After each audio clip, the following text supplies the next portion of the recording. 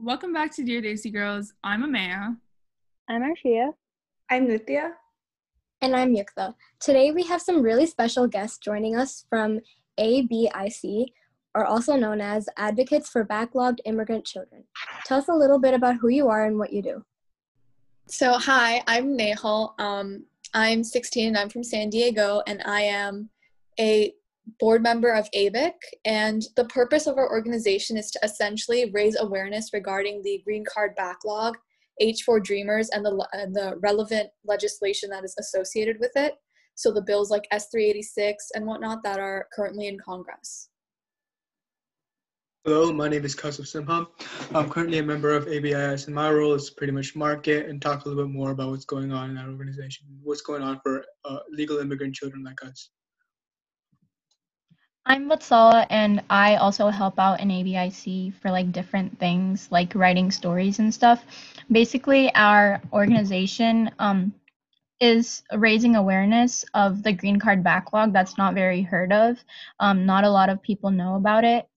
So we're trying to raise awareness so more people know about it, and we can help the backlog get cleared up, because it's a really long line for us and a long wait. Okay, great, awesome. So, what exactly is the process to become a legal citizen of the U.S.? So it essentially starts off by, usually you would get some sort of visa, and the visa that relates to us would be the H-1B, which is what our parents are on, and then what we're on is the H-4 visa. And that's how somebody would typically come from another country, say India or China. They would come on a visa. And then after you get your visa, you can apply for permanent residency to get your green card. And then after, I think it's about a period of 5 years after having your green card for that long, you can apply for citizenship. And the process seems pretty straightforward, but it can take as long as 20, 30 years, depending on what your visa category is, depending on how you get your green card and things like that. So in my opinion, my journey of coming here and getting citizenship, I know for Ammu too, the process was super easy for us and our parents, and that's why we're not super informed about this backlog and how difficult it is for some other people. So are you guys personally affected by this, or do you know anyone that's affected by it, and how bad is it really? So yeah. I think I can answer that question. But the process is really bad. I think the backlog is about 200 years, 198, something around that.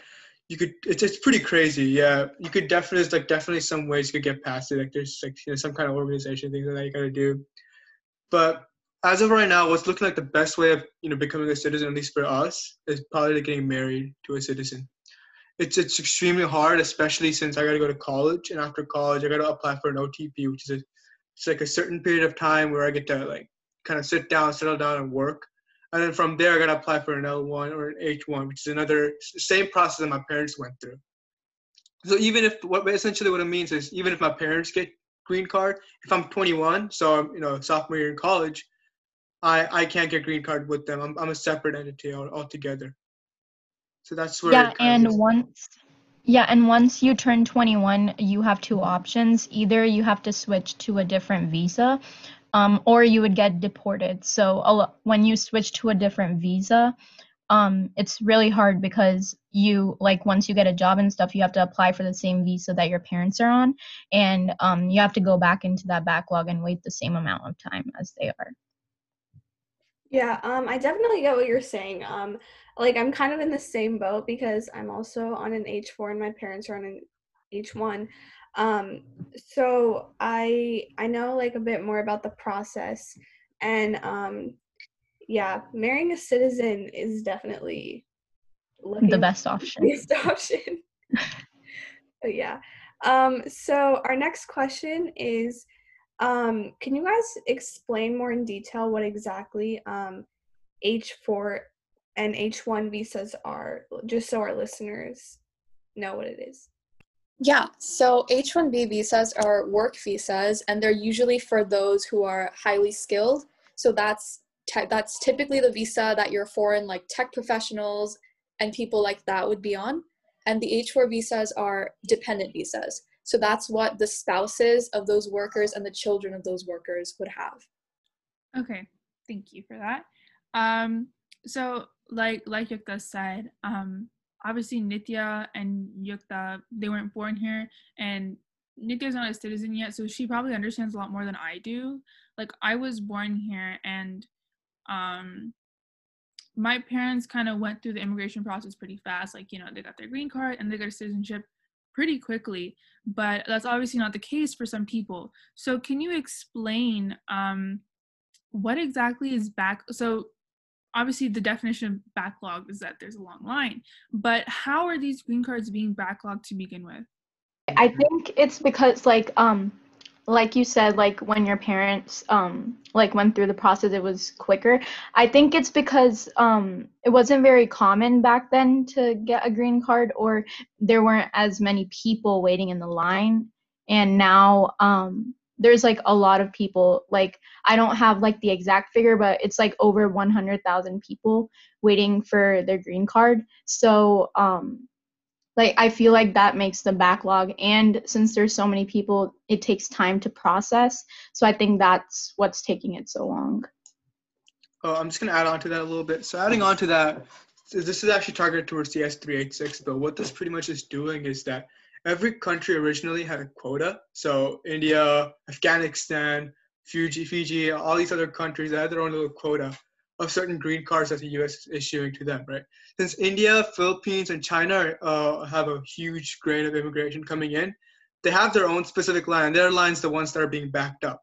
But other countries like New Zealand, like the countries that don't have too many immigrants coming in with the H1 visa, are the ones that are going in fast. That's why it's a big problem, because we have these many people coming in from India. And this is only specific to the most popular countries, which are India, Philippines, and China. Yeah, to further elaborate, obviously there was higher demand for H-1B visas when the tech boom happened in the 1990s and the early 2000s. And that was when you saw a lot of H-1Bs coming in from India and China. And before that, it was pretty straightforward to get a green card through that process. But suddenly, with so much demand for a green card, it became backlogged. And the reason for the backlog is essentially no country can take more than 7% of certain types of green cards that are allotted. And this works fine for countries like Sri Lanka or smaller countries with lesser H-1Bs. But this doesn't work for countries like India and China, because they receive the same amount of green cards as smaller countries with way bigger demand, essentially. And that leads to a green card backlog. And I believe some sources even say that the backlog it can take up to 150 years to get a green card under certain categories of the H-1B visa, which would include like EB2. And that results in extremely, extremely long wait lines. And the issue with that too is, without a green card, H4s, like, we can't work, we can't receive financial aid, we can't receive scholarships. So even comparing our visa status to people on like DACA, where DACA, at least they're able to receive work permits and whatnot, and when we're waiting in line, we can't work, we can't really do much. So that's sort of the issue. Also advocating for the end of the backlog and advocating for almost like more rights for H4s. Yeah, I definitely get what you're saying. And at certain times, it seems like illegal immigrants or children that are on DACA like have even more rights than immigrants who are here legally, which is problematic. But I also wanted to add, we've been going over like a lot of information-based stuff, but like the fact that certain countries can only take up a certain amount of green cards, what's your guys' personal opinion on that? Do you think that this system needs to be reformed? Do you think that it's working? I mean, like, it's not, but like, just say your opinion. So obviously we're from India. Most of the H4s in this chat are probably from India, and India doesn't benefit from that 7% green card allotment because our demand is so high, and that's what results in the green card backlog. So the vast majority of us in ABIC don't believe that 7% allotment is fair. Personally, for me, I would prefer a system that's entirely based on merit. and it has no sorts of only 7% of green cards can be allotted to this country, or that sort of thing. I would prefer it to be almost similar to like Canada's immigration system, which is point-based, and it doesn't have very much to do with what country you're from. It has more to do with your talents and what you would provide to the country you immigrated to. Yeah, I agree with you. And I think there's been a lot, like a couple bills that have gone forward that are requesting to take the country cap off, but they haven't really made much progress. Yeah, that's really what S386 is. The bill that we have advocated for in the past in ABIC would essentially increase the per country cap on family-based immigrant visas from 7% of the total number of such visas available that year to 15%, and also eliminate the 7% cap for employment-based immigrant visas, and H-1Bs are employment-based immigrant visas. I definitely agree with you in saying that we should definitely copy Canada on a lot of things, but immigration is a really big one because this idea that, I mean, you know, the only reason people would want to come to any country or migrate to any country is for better opportunities, for a better life. It's not like they're coming here to ruin the country. So they obviously are going to contribute something to the country. And I think this idea of having a merit-based system is really helpful and would be a really good thing to put in place. So you were talking about like a merit-based system and how that would help with like this entire backlog issue, but other than that, is there anything else you think the government can do to speed up the process or even make it like a little easier for everyone waiting in line right now? Okay, I can answer that. Well, one thing was actually passed the S386 bill, which is not looking too good right now. We had lots of hopes for it, but it just kind of fell off because the government's about to restart and everything's going to happen, so you have to do the entire process all over again. That's one way. Another way is maybe providing us with more resources. I'm not, like I said, I don't want to throw hate on anybody. I understand why DACA kids, people are immigrating here, whether it be legally or illegally. I don't want to throw any hate, but sometimes I get the feeling that they're definitely getting a few more resources than we are. And there's definitely some stereotypes that's kind of being established because of them that, I feel like it's harming us, and maybe like supporting us as well, providing us with some kind of resources too, could really, really benefit us as well. Yeah, I agree with you. Like, I'm applying to colleges right now, and like every time I apply, I have to go and email them and explain my situation to them. And because they consider me as an international student, so I have to email them and explain my situation, and then I have to fill out like different forms so I can be considered for in-state tuition. And I can't get any scholarships like from the federal government or my state's government, but some colleges, if they accept you as an in-state student after you fill out those forms, then you can get some kind of scholarships from the college, but we can't really get anything from the federal government. Yeah, I definitely get what you're saying, and I relate to that too. I'm also applying to colleges, and I feel like oftentimes when you fill out the application, it's when it asks about residency, the like two main options are like citizen or international students, and I feel like there's just not a category for people in our situation, people that have like grown up here, literally did most of their school years here, but yet like because of the legal status, like our opportunities are so much more limited with scholarships and everything, like you said. I also wanted to add on that, yeah, it really goes down to resources. And regarding the biggest problem of the backlog, it really is that country cap that sort of gets in the way. And that's ideally what we want to eliminate, especially if you're from India or China. But even if the government decides, not to do that, not to do anything with the backlog, the least they could do is give us more resources like DACA kids, like the work permits, and even DACA kids are eligible for various scholarships and various forms of aid that we aren't. We're really not eligible for anything. And, anything to make the situation easier, so.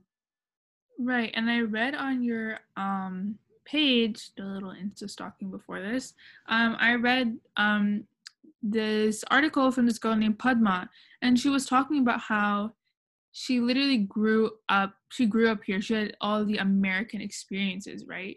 So she's basically an American, but when her friends were talking about voting and earning money and stuff like this, she couldn't because of her status. But she had done everything they did, and they basically grew up together, and their lives were identical, but the only difference was she was an immigrant and they weren't. We've been living here for like so long. Like I know a lot of my friends are in the same situation too, and we literally started going to school here. Like we moved here when we were like 2 or 3 years old, and it's really hard. Like right now, like for the elections, like almost all of my friends are voting, and then when someone asks me, they're like, "Oh, like who are you voting for?" I have to like explain to them that like I can't really vote and stuff like that. Yeah, there's a lot of things that we as H4s can't do. I mean, I personally came to this country when I was 3 months old. So I literally, like, I don't know any other country. Like, this is where I've been all my life. And I still can't work. It's really hard for us to even open credit cards. We can't take out federal loans. We aren't eligible for most scholarships. H4 pre-meds are also quite unlikely to get into medical school. So that sort of healthcare route is often blocked for a lot of us. And it's just little things that sort of add up, and you don't really realize it when you're a kid because you think you're the same as everyone else because, like you've had all the same experiences, you speak the same with the same like accent. There's no like difference. But when you get older, you sort of start realizing like, oh, like this is a roadblock. This is another roadblock. It's sort of just something that builds up into this big wall. And yeah, that's sort of the biggest issue about it. And then additionally, you have that constant fear of aging out, and that prevents you from living in the present, and you're constantly thinking about the future. You're thinking about what should I major in that if I age out at 21 will allow me to get an H-1B for myself. It's just things like that. Oh my God. Okay. I have to comment on that because like, yeah, what you said is like completely on point. When you're a kid, you don't really realize, you're just like, oh, I was born in a different country. Whoa, that's so cool. But if you're on a visa, like you don't know all the opportunities that blocks for you. Like I remember when I got into high school, my parents like sat down with me and explained this, and it literally changed my entire perspective on like everything I was going to do in life. Like I wanted to major in something like design related, and then my parents were like, no, like there's not a lot of H1s available for that. Like the tech route is the best. It definitely influences a lot of your decisions about college and your future. You definitely cannot live in the present. You always have to be thinking one step ahead. Yeah. And like adding on to that, I have a lot of family friends that aren't citizens yet, and going back to their homeland and like visiting their parents or their cousins or any other family members, it's like a really huge struggle to them because they tell me that if I go there, I don't know if I'll be able to come back. So I don't really understand that process. Can you like explain a little bit about it and if like it relates to the backlog in any way? Yeah. So I personally have not gone back to India for 7 years to see my grandparents. And the rest of my family. Basically, when you go and you're on a visa, you have to get a stamp on your passport that will let you come back to the United States. And a lot of times, you have to wait for like a really long time because they need more information about you or something. I know one of my friends had to stay in India for about 4 months while he was in college. So he had to like explain to his university exactly what happened. And like at the end, they're going to give you the stamp, but they just want to, like get more information about you, which is like a really long process. It doesn't happen to everyone, but there's always that fear that it might happen to you. So I just wanted to share like my personal experience regarding that. So like regarding the whole stamping process, like I've had situations in the past where like they gave the stamp to me, my mom, and my brother's a citizen, but they gave it to me and my mom. And so we were able to come back to the US, but they didn't give it to my dad. And my dad is the H-1B worker because they wanted more information. And so we've had periods like that where my dad has had to stay for like an extra 2 or 3 months in India waiting for a stamp. he would always get it eventually, but that sort of like, oh, we need more information, it's so like unnerving because there's no definite answer, and it kind of like separates your family for a little while, and it's concerning, especially when the main person who makes the money in your house is stuck in a different country. So yeah. Yeah. Do you guys have any more like experiences about it? Because like I remember it's not, you said I think Vatsala, I think it was, said you haven't been to India in 7 years. So it actually hasn't been that long for me. I went like 3 years ago. But when I did go there, I felt like even when I was there, I couldn't like enjoy the time I had with my family because I was constantly worried about, are they going to give us a stamp? Are they going to give us a stamp? So aside from like the legal processes, can you elaborate more on like the emotions that come with it? I think I can answer that question. So, thing is about me is, let me just give you a backstory about me. I'm a little different. I was actually born in India, raised in India for about 9, 10 years, 11 years. So it was actually, I came here 7 years ago. So it's a little different for me. It's much easier for me than you guys compared to, how obviously because I've lived there. It's my home country. I've spent most of my life there. But there's still that anxiety because this is my new life. And this is where I kind of grew up and I learned more information. I kind of like became. And the emotions that you feel is you just cannot, it's really hard for you to like have a good time. Sometimes I say I'm like enjoying a time with my cousins. And then like 30 seconds later, out of nowhere, just that's fear in my head that, I'm gonna have to stay here forever. I'm gonna have to, this is my new life. It's yeah, it's pretty scary. It could be like, it just jump at you out of nowhere. What my family usually does is we try to get the appointment for at the embassy like closer to the beginning of our trip so we can get it over with and so we can actually enjoy like our time there like for the rest of the time, because like the first few days when we're there and we're about to like go get our stamp, we're like really concerned. We're like, oh, do we have these documents, like did we bring everything? And so it's really like really hard time. Yeah, regarding the emotional aspect of it all, it's not only when you're in India and when you're waiting for a stamp, it's also when you're here. Like it's sort of like a hopelessness of, oh, like I can't actually pursue what I want to pursue because I'm so worried about aging out and so worried about figuring out a way to stay in this country in the future. And so it can lead to a lot of like mental illness and like depression and anxiety, and that already isn't really normalized in our community, to be honest. It really isn't. And it's even worse when you're on a visa because there are so many roadblocks already in your way and there's not enough resources. Whereas with some other minority groups and some other groups that struggle, they have the resources, they have people there. Whereas with us, there's really no resources. I feel like ABIC has been the only group so far that has provided me with any sort of like community that I could relate to. And so I feel like that's a really big issue, that lack of like support. Right. And like I said before, I was born here, so I really don't know what y'all are going through. But I do have family who goes through what you go through. And as far as, obviously I haven't felt these feelings, so but as far as looking at their situation, and it's just so much tension. And I won't go too in detail in it, but a close family friend of mine, she is on a work visa and her children, their whole lives are here. They're good students, they go to high school, she has a daughter my age, she's on the swim team, and they're they have the American life, but she's on a work visa. When you're on a work visa, when you lose your job, I'm pretty sure you have 60 days to get a new job. And every single time she would lose her job, because sometimes her job wouldn't accommodate for her visa. So, they wouldn't take anybody who wasn't a citizen. And every time that she would lose her job or something, there goes her healthcare. And it's just this constant stretch. You have 60 days to find a new one. And they could easily, in 60 days, their lives completely change.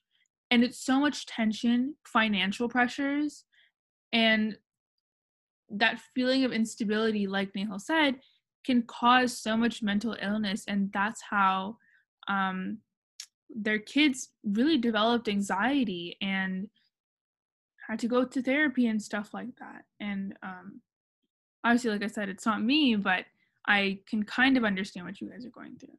So, or what people like you guys are going through. So adding on to that, actually, my mom's currently having a hard time finding a job. She recently got her extension for her work visa, and I don't know why she majored in electrical engineering, but she majored in that, and she's having a tough time because most of her companies that she works for, like Boeing and NASA, governmental funded organizations, which don't take immigrants. So she's having a really hard time finding a job. So yeah, I really understand what you're talking about. And I think like this entire issue of people like going to their home country and like not being able to come back, there can be so many other struggles that come with it, because obviously I was born in India, but I came here and got my citizenship within 5 years and got like naturalized. But I have some family friends that I'm not going to go into detail, obviously, but the mother stayed here, but the father and the two children, they both went to India, and then there was some situation where they weren't able to come back, and then the father actually passed away in India, and now the children, they're both like under 10 and they're really young. And like the fact that he had so much stress due to that, and it was like a brain injury and like a stress problem, I think, is what caused all of it. But it's just there's so many negative effects to this that the government just doesn't understand. Like, you might just think people are waiting in line, but that's not the deal. Like, there's so many people going through different things, whether it's just death or whether it's people that are struggling to just find a job and make money to stay where they are. And I think that's like the main thing. Like, people need to put themselves into the affected party's shoes to see like what actually is going on. Do I need to advocate for this? And going off of that, like, how can we help as like the youth community? We have a large influence like on other teens and stuff, but what can we do? I think as youth, we don't really have that sort of congressional like government influence just yet, but I think the most that we can do is spread awareness and constantly try to elevate the voices of those who are struggling regarding immigration related issues or whatever it may be. And it might be something as simple as putting something on your Instagram story and having that get out to like 2 people who like go and check an organization out, and they help elevate that organization's voices.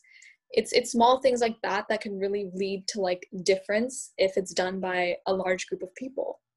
And so I guess that's sort of like the youth responsibility, to just elevate our voices and to listen when they're being educated and when they're being told about our personal experiences. Yeah, that makes a lot of sense, because like the conversations that we're having right now are not common at all. And like being on an H4 visa, like I've never had a conversation with like 3 other people just like me at the same time. Like, it's crazy. This has like never happened to me. But like the thing is, like, the situation is so rare, and it honestly like surprises me sometimes, like how uneducated people are about it. Like you were saying, the biggest way to help is to spread awareness, right? Like, that's the first step, because a lot of people don't even understand the situation. Like, when I try and explain it, I'm like, yeah, I'm considered an immigrant, and they're like, oh, you're living illegally. I'm like, no, that's not the same thing. Or when I say, what was my other example? I forgot. But yeah, basically, people just, they don't even like understand what the situation is. So yeah, that's the first step, is spreading awareness. Yeah, and to add on to that, like you said, like you never really talked to people who are in the same situation as you. I didn't, like, other than like a couple family friends who are in the same situation as me, I didn't really know that there's like a lot more people out there who are in the same situation as me, till I found ABIC. And I was like, oh my God, there are so many people who are like living almost the same way I'm living. Like, I can't work or anything like that, and they can't either. And then through ABIC, I found out about more organizations who spread awareness about this. So I was like, wow, like I'm not really the only one who's, going through this.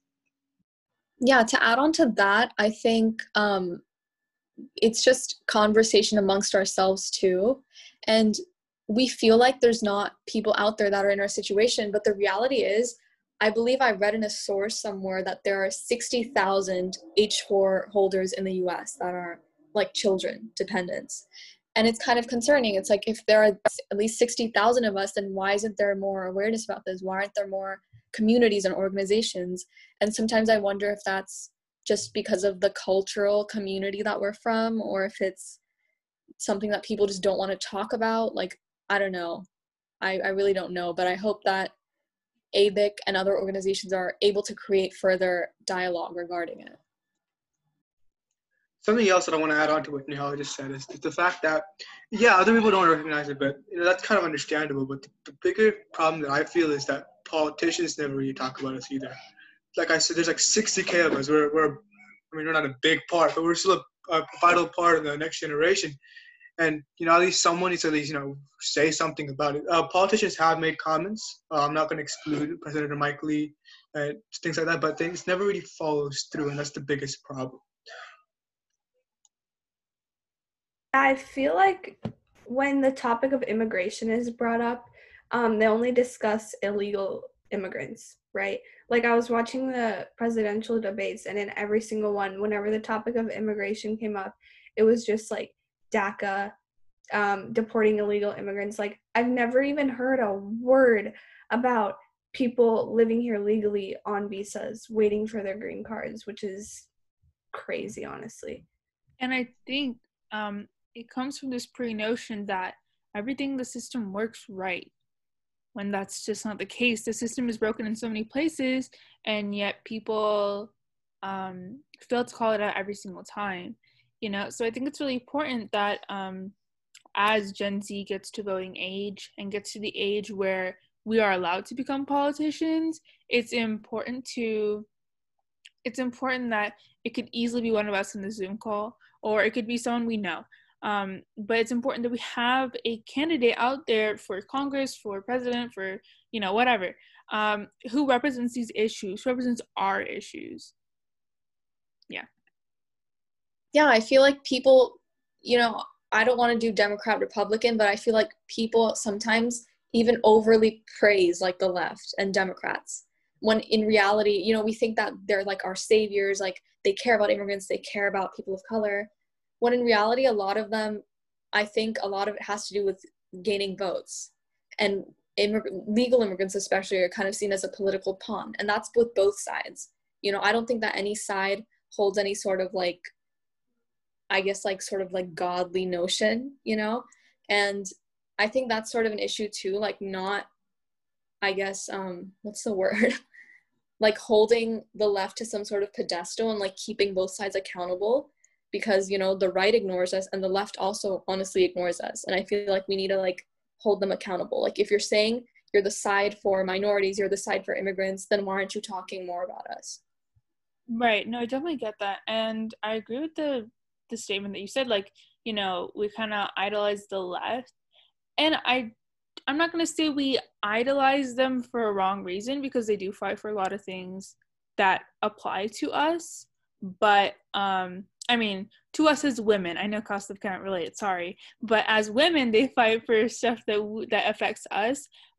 But you are right in saying that there are issues like this, which play